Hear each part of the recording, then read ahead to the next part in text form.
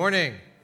I'm Pastor Chris. I'm the lead pastor here at New Life. If you're here for the first time or watching online for the first time, we're so glad you're here. We realize you have a lot of options of what you could be doing on a beautiful day like today, and you've chosen to invest your time here in worship with us, so thank you so much. We're in the middle of this series called Mountain Monologues, as you saw on the bumper video, and it's about Jesus' Sermon on the Mount, his most extensive message. It's found in Matthew chapter 5, 6, and 7. Last week, we introduced a sort of a subsection. It's going to be a 3-week message series for us about generosity, praying, and fasting. And as Jesus introduced that, he said this to us: "Beware of practicing your righteousness before other people in order to be seen by them, for then you will have no reward from your Father who is in heaven." And if we weren't sure what it means to practice our righteousness before other people, Jesus told us this, that practicing our righteousness includes giving generously, praying fervently, and fasting intentionally. So if you missed last week's message on generosity, you can look that up on newlifexn.org and watch it this week or at your leisure. Today's focus is prayer. And then next week, Pastor Barry will close out this 3-week subsection talking about fasting. So the key, according to Jesus, is when we give, pray, and fast, we must do it for God's glory and not so the people around us will notice. Many of the religious leaders in Jesus' day made a very big deal about their religious practice. They wanted people to know when they were giving. In fact, they blew trumpets to let people know that they were giving. They wanted people to know when they were praying. They wanted people to watch them and see them. And they wanted people to know when they were fasting. They actually put ashes on their head, and they sort of basically went without their makeup, if you might say, so that people would know that there was something going on, that they were fasting. And Jesus said, if that's what you want, go for it. But that's the only reward you'll ever get, is people's affirmation. And last week, we talked about 2 scoreboards, God's scoreboard and the human scoreboard. So when we do things so people will notice, then we score points on the human scoreboard. But when we do it so only God notices, then God is the one who rewards us. It's his scoreboard. So the challenge that we have once we change, once Jesus becomes Lord and Savior of our life. In fact, Jesus said the change is so radical, the transformation from the inside out, he called it being born again, is we want people to know that we're changing. And so it's sort of, there is a tendency for us to say, look how different I am. And Jesus applauds that difference. But the simple reality is he wants us to make the effort to point all of our love and our prayer and our time of doing our religious duties, as Jesus called us, our practicing our righteousness before God, and not to make a deal about it with other people.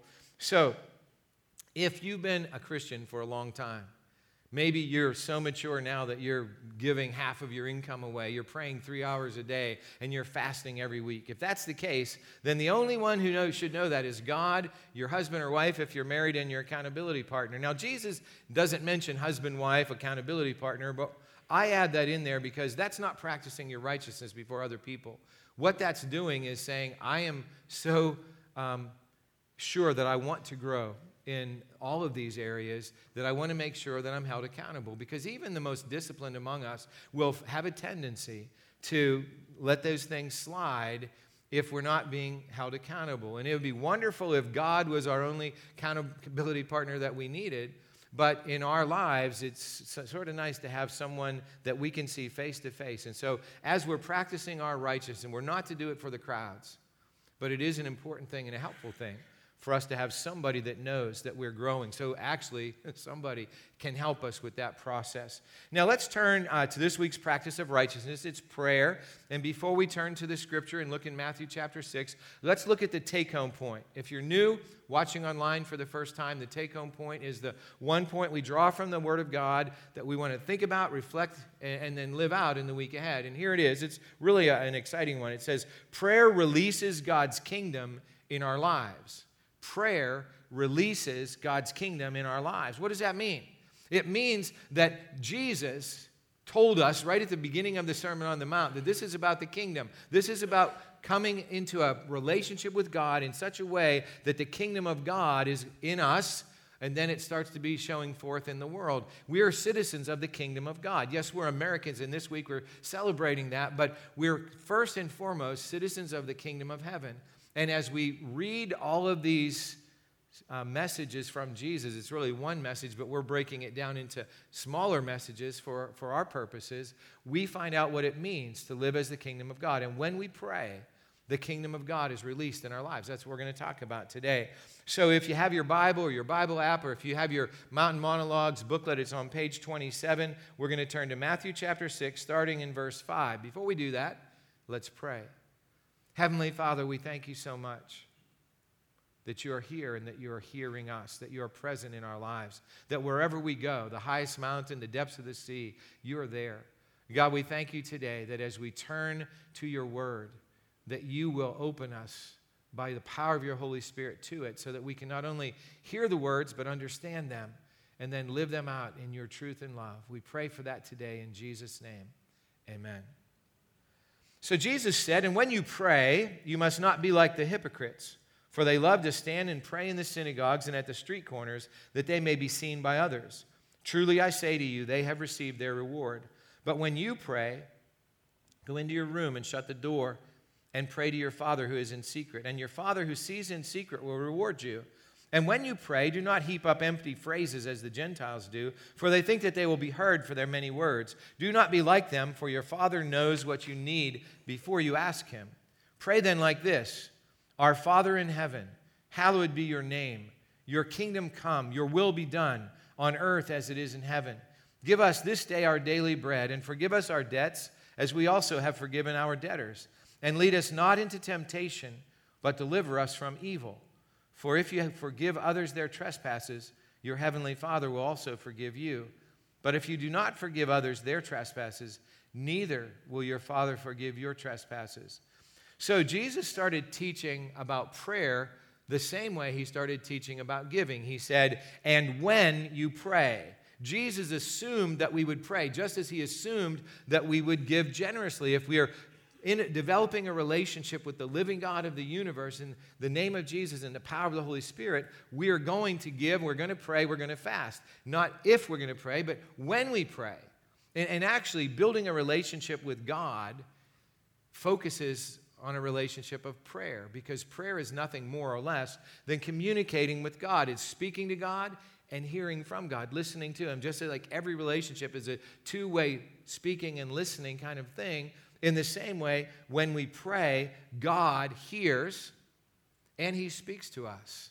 Here at New Life, we've said this hundreds of times. I really think it's hundreds of times. Prayer is not a substitute for action. It's an action for which there's no substitute. Donald Bailey, a theologian back in the 1920s, penned those words, and they're still true. So when we pray, our lives changed. Jesus is the Son of God, and he prayed every day with his heavenly Father. So if Jesus, the Son of God, needs to pray, then we certainly need prayer in our lives. So Jesus warned us of a pitfall that we can face when we pray. He said this: you must not be like the hypocrites, for they love to stand and pray in the synagogues and at the street corners, that they may be seen by others. Truly I say to you, they have received their reward. So Jesus had warned us, his disciples really, and us through them, not to make a display of our giving like the hypocrites did. That would be the Pharisees and other religious leaders. They actually blew trumpets, as I said, to get people to notice when they gave. But Jesus is saying here, don't be like those hypocrites who stand in the synagogues, with their hands raised, and on the street corners, so everybody can say, look how good they are. Look, they're praying. They're standing there for half an hour, they're praying. That's not what we're supposed to do. So does that mean that we should never pray in public? No, it doesn't mean that at all. What Jesus was saying isn't that we shouldn't pray in public, that we shouldn't pray in public like the hypocrites who only do it for the show of it so people will affirm them. In fact, Jesus prayed in public. Jesus prayed aloud so everybody heard before he raised Lazarus from the dead. Jesus prayed in front of his disciples the night before he was crucified. It's a very long prayer. What Jesus was saying is, we all know when somebody's praying in public, whether they're really praying to God or whether they're praying to the audience. You've heard somebody, maybe even just in a small group, where they're praying, but they're not really praying to God. They're sort of trying to give us a lesson, right? That's not what we're supposed to do. What we're supposed to do when we pray in public is to direct our attention to God. But Jesus said, Don't be like that. And then he added something that we are supposed to do. He said, when you pray, go into your room and shut the door and pray to your Father who is in secret, and your Father who sees in secret will reward you. Jesus means for us to pray one-to-one with God our Heavenly Father. And the reality is, Jesus does not call us to isolate ourselves very often. In fact, when Jesus sent out the 12 to do the first mission experience they would ever have, where they would go out and preach and teach and heal people and cast out demons, he didn't send them out one by one. He sent them out two by two. He sent them out together. And we go all the way back to the first book of the Bible, Genesis. And when God creates the first man, there's no woman. And God says, it's not good for the man to be alone. We were created for community. We were created to be together. But Jesus says there's one good time to be alone, and that's when we pray. So there is a time that isolation is a good thing. It's when we do this one-to-one prayer with our Heavenly Father. So in that one-to-one interaction, it says God rewards us, and that reward is God's kingdom is released through our prayer. So what does it look like when God's kingdom is released? Well, it can look like a lot of things. The very first thing it looks like is we have a deeper sense of relationship and fellowship with God, our Heavenly Father. Sometimes He releases resources. We need money. We need a place to live. We need a job. And God releases those things as we pray. Sometimes God releases healing. Sometimes He releases faith to take the next step when we don't know where the next step is leading, but God does, and we trust Him in that. In all of those ways and many more, God releases His kingdom when we pray. Now, after we put our hands in our lives into the hands of God, we have to believe that what He has for us is what's best for us. And so if we want God's scoreboard and we want God's reward, then what we need to do is we need to simply trust Him and turn to Him one-to-one, first, last, and in between. In our lives, we go to God first in every situation. So Jesus tells us another pitfall that we need to avoid when we pray. He says, when you pray, do not heap up empty phrases as the Gentiles do, for they think that they will be heard for their many words. Do not be like them, for your Father knows what you need before you ask Him. That last statement is one of my favorite statements in all of Scripture. God knows what I need. God knows what you need, what we all need, before we even ask Him. And so some people say, well, then why should we even pray? If God already knows what we need, then why do we need to pray? Well, because we're developing a relationship. And in a relationship, we develop this communication back and forth. And let's use a human illustration. When a baby's born, what can the baby communicate to his or her mom and dad? Well, I'm hungry and I need a diaper change. That's basically it. That's all that the baby can communicate. Now, if the mom and dad respond to those basic needs and care for and love the child, over time what happens is he learns to ask. He gets his words, and he learns to ask for what he needs. She learns to thank mom and dad for what they've received. There's actually a two-way communication process develops. Now, these are imperfect human beings with imperfect children, and in that process, the mom and dad eventually come to know what that child needs even before he or she asks. And what Jesus says is, your Heavenly Father is perfect. He obviously knows what we need before we ask. And I don't know how He does it. I don't know how He knows what 7 billion people need before they even ask Him. But there's never been a time when one of us offered a prayer up to God and God went, whoa, I never saw that coming. God always knew it was coming. God knows what we're going to ask. Even when we ask for silly things or things that we don't need or things that will hurt us, God knew that was coming. And in our relationship with Him, as it draws closer and closer, we trust Him to give us the best answer, even when it's the answer that we don't want to have.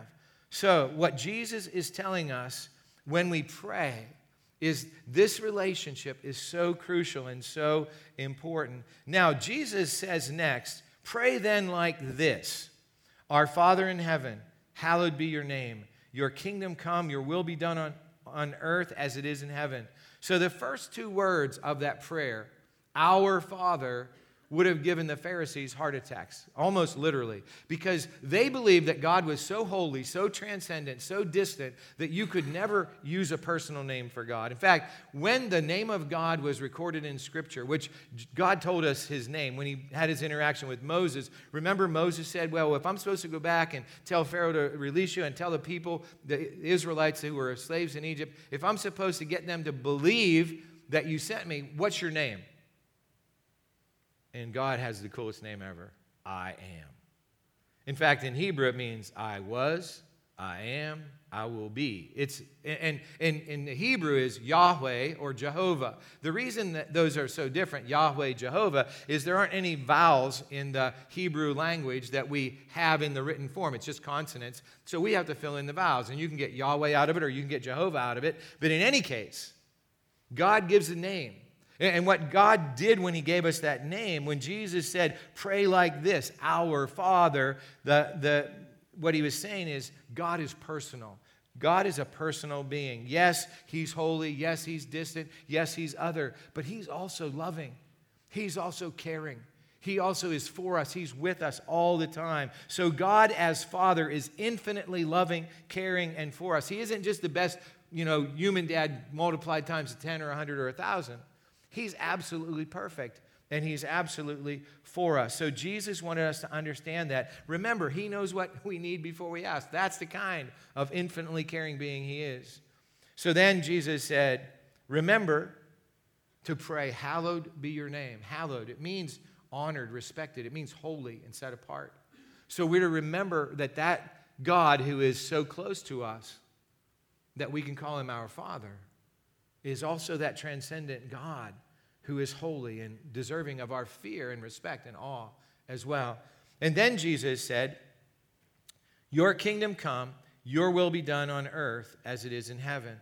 Now, if you're really observant, you'll notice that I sort of changed the way I said that from the way the ESV says it. I said, your kingdom come, your will be done on earth, comma, as it is in heaven.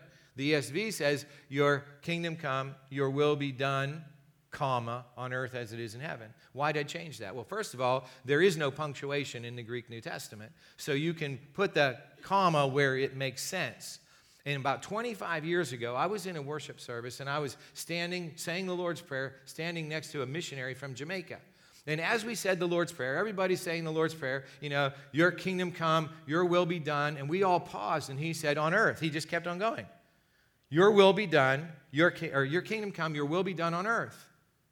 And a little light bulb went off in my head, and I went, that's right. What he's saying there is that God's kingdom comes when God's will is done on the earth as it's already done in heaven. God's will is always done in heaven. And Jesus told us that we are here to have God's kingdom released in our lives. And when we pray and when we do God's will, his kingdom comes here and now. Jesus once said, don't say there's the kingdom of God, there's the kingdom of God. He said the kingdom of God is within you. And it's among us. And eventually when Jesus returns, it will be in a specific place. But right now, it's whenever we don't get angry at our brothers and sisters. Not just don't kill them, but we don't get angry. That's the kingdom of God right there. When we say yes or no, and we do our yes and don't do our no, that's the kingdom of God right there. That's what Jesus is saying. So in our lives, when you and I pray for God's kingdom to come and for God's will to be done on earth as it's already done in heaven, that's how another way that God's will and power is released and his kingdom is released among us. So then Jesus said, pray this, give us this day our daily bread. Jesus wants us to acknowledge our need for God to provide everything, that God is our provider. Now, that was easy for the people in Jesus' day to remember because they had to grow their food, whether it was vegetables or whether it was animals. And they had to, kill the animal. They had to cut the vegetables up or the grain. They had to pound it and make it into bread. And they had to cook their bread, bake their bread every day. They couldn't go to the refrigerator, which is what we do, right?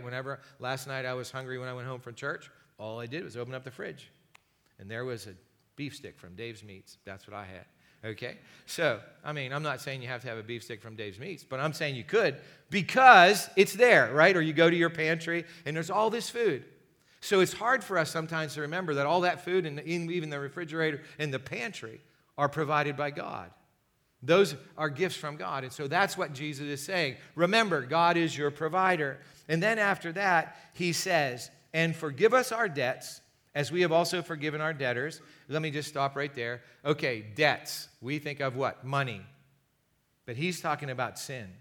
He's talking about the sins and hurts, and sometimes it's a sin when we don't pay our debts. But that's another thing, another message for another day. And then he says, and lead us not into temptation, but deliver us from evil. For if you forgive others their trespasses, your heavenly Father will also forgive you and their trespasses. And we think of somebody stepping on our property when we put up signs that they're not allowed. Well, that's a sin because it's breaking the law. But trespass here means sin. So debt, trespass, both mean sin. And he says, but if you do not forgive others their trespasses, neither will your Father forgive your trespasses. So the ESV only records 29 words in saying, our Father, the ones in heaven, hallowed be your name, your kingdom come, your will be done on earth as it is in heaven. Give us this day our daily bread. 29 words, but 54, almost twice as many words, are devoted to forgiveness and being delivered from temptation.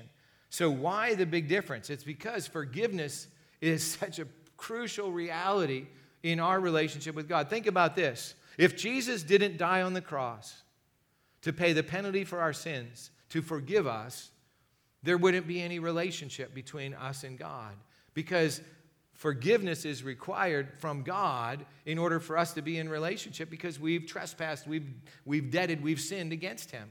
And so Jesus died so that we can have this new life. Now here's the thing that bothers me. It says, forgive us our debts as we forgive those who are our debtors, right? So if that's the case, that means God's only going to forgive me the way I forgive you. In some cases, I'm in trouble. I have a hard time forgiving. I don't know if maybe none of you do, but Jesus is telling us that forgiveness is the key. So when Jesus died on the cross, as he was having his hands and feet nailed to that cross, he said, Father, forgive them. They don't know what they're doing. Now, I don't know if you realize it, but in that process of forgiveness, Jesus broke the devil's back. The devil was probably standing there watching as Jesus was dying, thinking, yes, I finally won. This is what I've been waiting for eternity almost. And he's dead, and I won. Because the devil thinks that might makes right. He thinks that, lying and cheating and stealing and deceiving and all of those things are fair game for anybody who wants to really be in charge. But as Jesus died on the cross, he canceled out the impact of all of those things for those of us who trust him as Savior and Lord. And so we don't have to live in the devil's realm. We don't have to do what the devil wants us to do. We can live in love and forgiveness in our lives. Now, when we forgive others, as God first forgave us, that cycle of forgiveness flows and it continues. And the truth of the matter is this: God's kingdom power is released through forgiveness, both God's forgiveness and ours. And if you're sitting there right now thinking, well, how can I forgive? And you have a name of somebody that you're having a really hard time forgiving. How can I forgive him? How can I forgive her? After all that person has done to me, how am I can't forgive. And if you're in that situation where you can't forgive, what do you do? Well, you do what Jesus told us to do anytime we find ourselves powerless to do something that God commands us to do in Jesus' name. We turn to him. We turn to his power, the power of the Holy Spirit. And in the power of the Holy Spirit, we let that person go. We forgive the person. Now, here's the thing I want you to understand. Forgiveness does not mean that I forget what happened to me. It doesn't mean that I say that what happened to me wasn't painful, that it wasn't crushing. Forgiveness does not mean that we even are going to be friends with that person ever again. And the person that we haven't forgiven might already be dead, so there might not be any hope of restoration in relationship. And so it might not change anything about the other person when we forgive, but it changes us. From the inside out, that pain, that poison that's inside of us is released. And we start to experience the love and the truth and the life of God once again. That's what forgiveness does. That's why Jesus said it was so important that we forgive those who sin against us, because in that process of being forgiven and then forgiving, we continue to receive forgiveness so we can continue to forgive. Jesus packed so much into these few verses. And then he went on to preach something else. And we have taken this message, which is 20 or 21 sections. Depends on how you divide it up. We did it in 20. Some people would make it into 21. But 21 sections, but it's one message. When Jesus says, when you pray, that's a little piece of this big message, right? And we've divided that message into 3 messages: when you give, when you pray, when you fast. And so we take it into these 3 things, and we say, when we give, we're supposed to do it generously. When we pray, we do it fervently. When we fast, we do it intentionally. And because Matthew recorded the message, we can divide it up in that way, or we can go back in our minds and we can say, yeah, and the week before that, we talked about what it means to love our enemies and to be perfect. And before that, we talked about, not retaliating against our enemies and going the second mile. And you understand, it just ripples out. And the Sermon on the Mount is just a small portion of Matthew's gospel. And Matthew's gospel is just a small portion of the New Testament. And the New Testament is literally a small portion of the whole Bible. And where I'm going with this is, when we hear the Word of God, this is the Word of God, we are listening to God. That, in effect, is a type of prayer, because what's prayer? It's listening to God and it's speaking to God. And so as we hear these words, especially these words in the Sermon on the Mount, what happens is we know what kingdom living is. Kingdom living is giving generously. Kingdom living is praying fervently, knowing that God cares about us more than we can imagine, and He's already heard our prayer before we prayed it. And it means fasting. We're going to talk about that next week. And it means so much more. But as we live into those lives of prayer, let's start right there. Live into those lives of prayer, everything changes. And so that's why today's next step is, I will pray expecting God to release His kingdom power through me this week. Now imagine what that's going to look like. As you pray, expecting that God's kingdom power is going to be released, first thing that's going to happen is you're going to draw closer in fellowship with Him. And hopefully in fellowship with other believers around us. Imagine how God is going to empower us as we pray for people that we love to have resources that they need, to have healing in their lives, to be delivered from the pain and the evil that's going on in their lives. Imagine what will happen when we think about the Lord's Prayer. And it's not just words to be said, 29 in the first half and 54 in the second half, seemingly. Those number of words. But it will actually be our Father, Heavenly Father, who's holy and perfect. And as we go through each of those aspects, thank you, God, for your daily provision. Thank you for the clothes I have, the house I have, the car I drive. Thank you for my work. Thank you for, as we do that, it will change us. That's Jesus' plan from the inside out. And it all starts when we pray. When we pray. Amen? So let's pray. Heavenly Father, there are so many realities that we find when we open up your word. And when we hear the words of Jesus in the Sermon on the Mount, each little segment offers us the opportunity for renewed life and new life and power that we probably can't really imagine. We thank you so much that even as we're praying right now, you already knew what we were going to say. Even as we're praying right now, you already know what's best for us. So God, I pray today that you'd pour your Holy Spirit into us new and fresh. God, I pray that as we go out of this place today, whatever we do the rest of the day, that we would be connected to you, listening to you, speaking to you, thanking you, praising you, petitioning you. God, just in prayer, there is so much that we can learn and live. And most of all, God, we thank you that no matter when, where, or how we pray, that you're listening and that you will respond with what's best for us. We thank you for this in Jesus' name. Amen.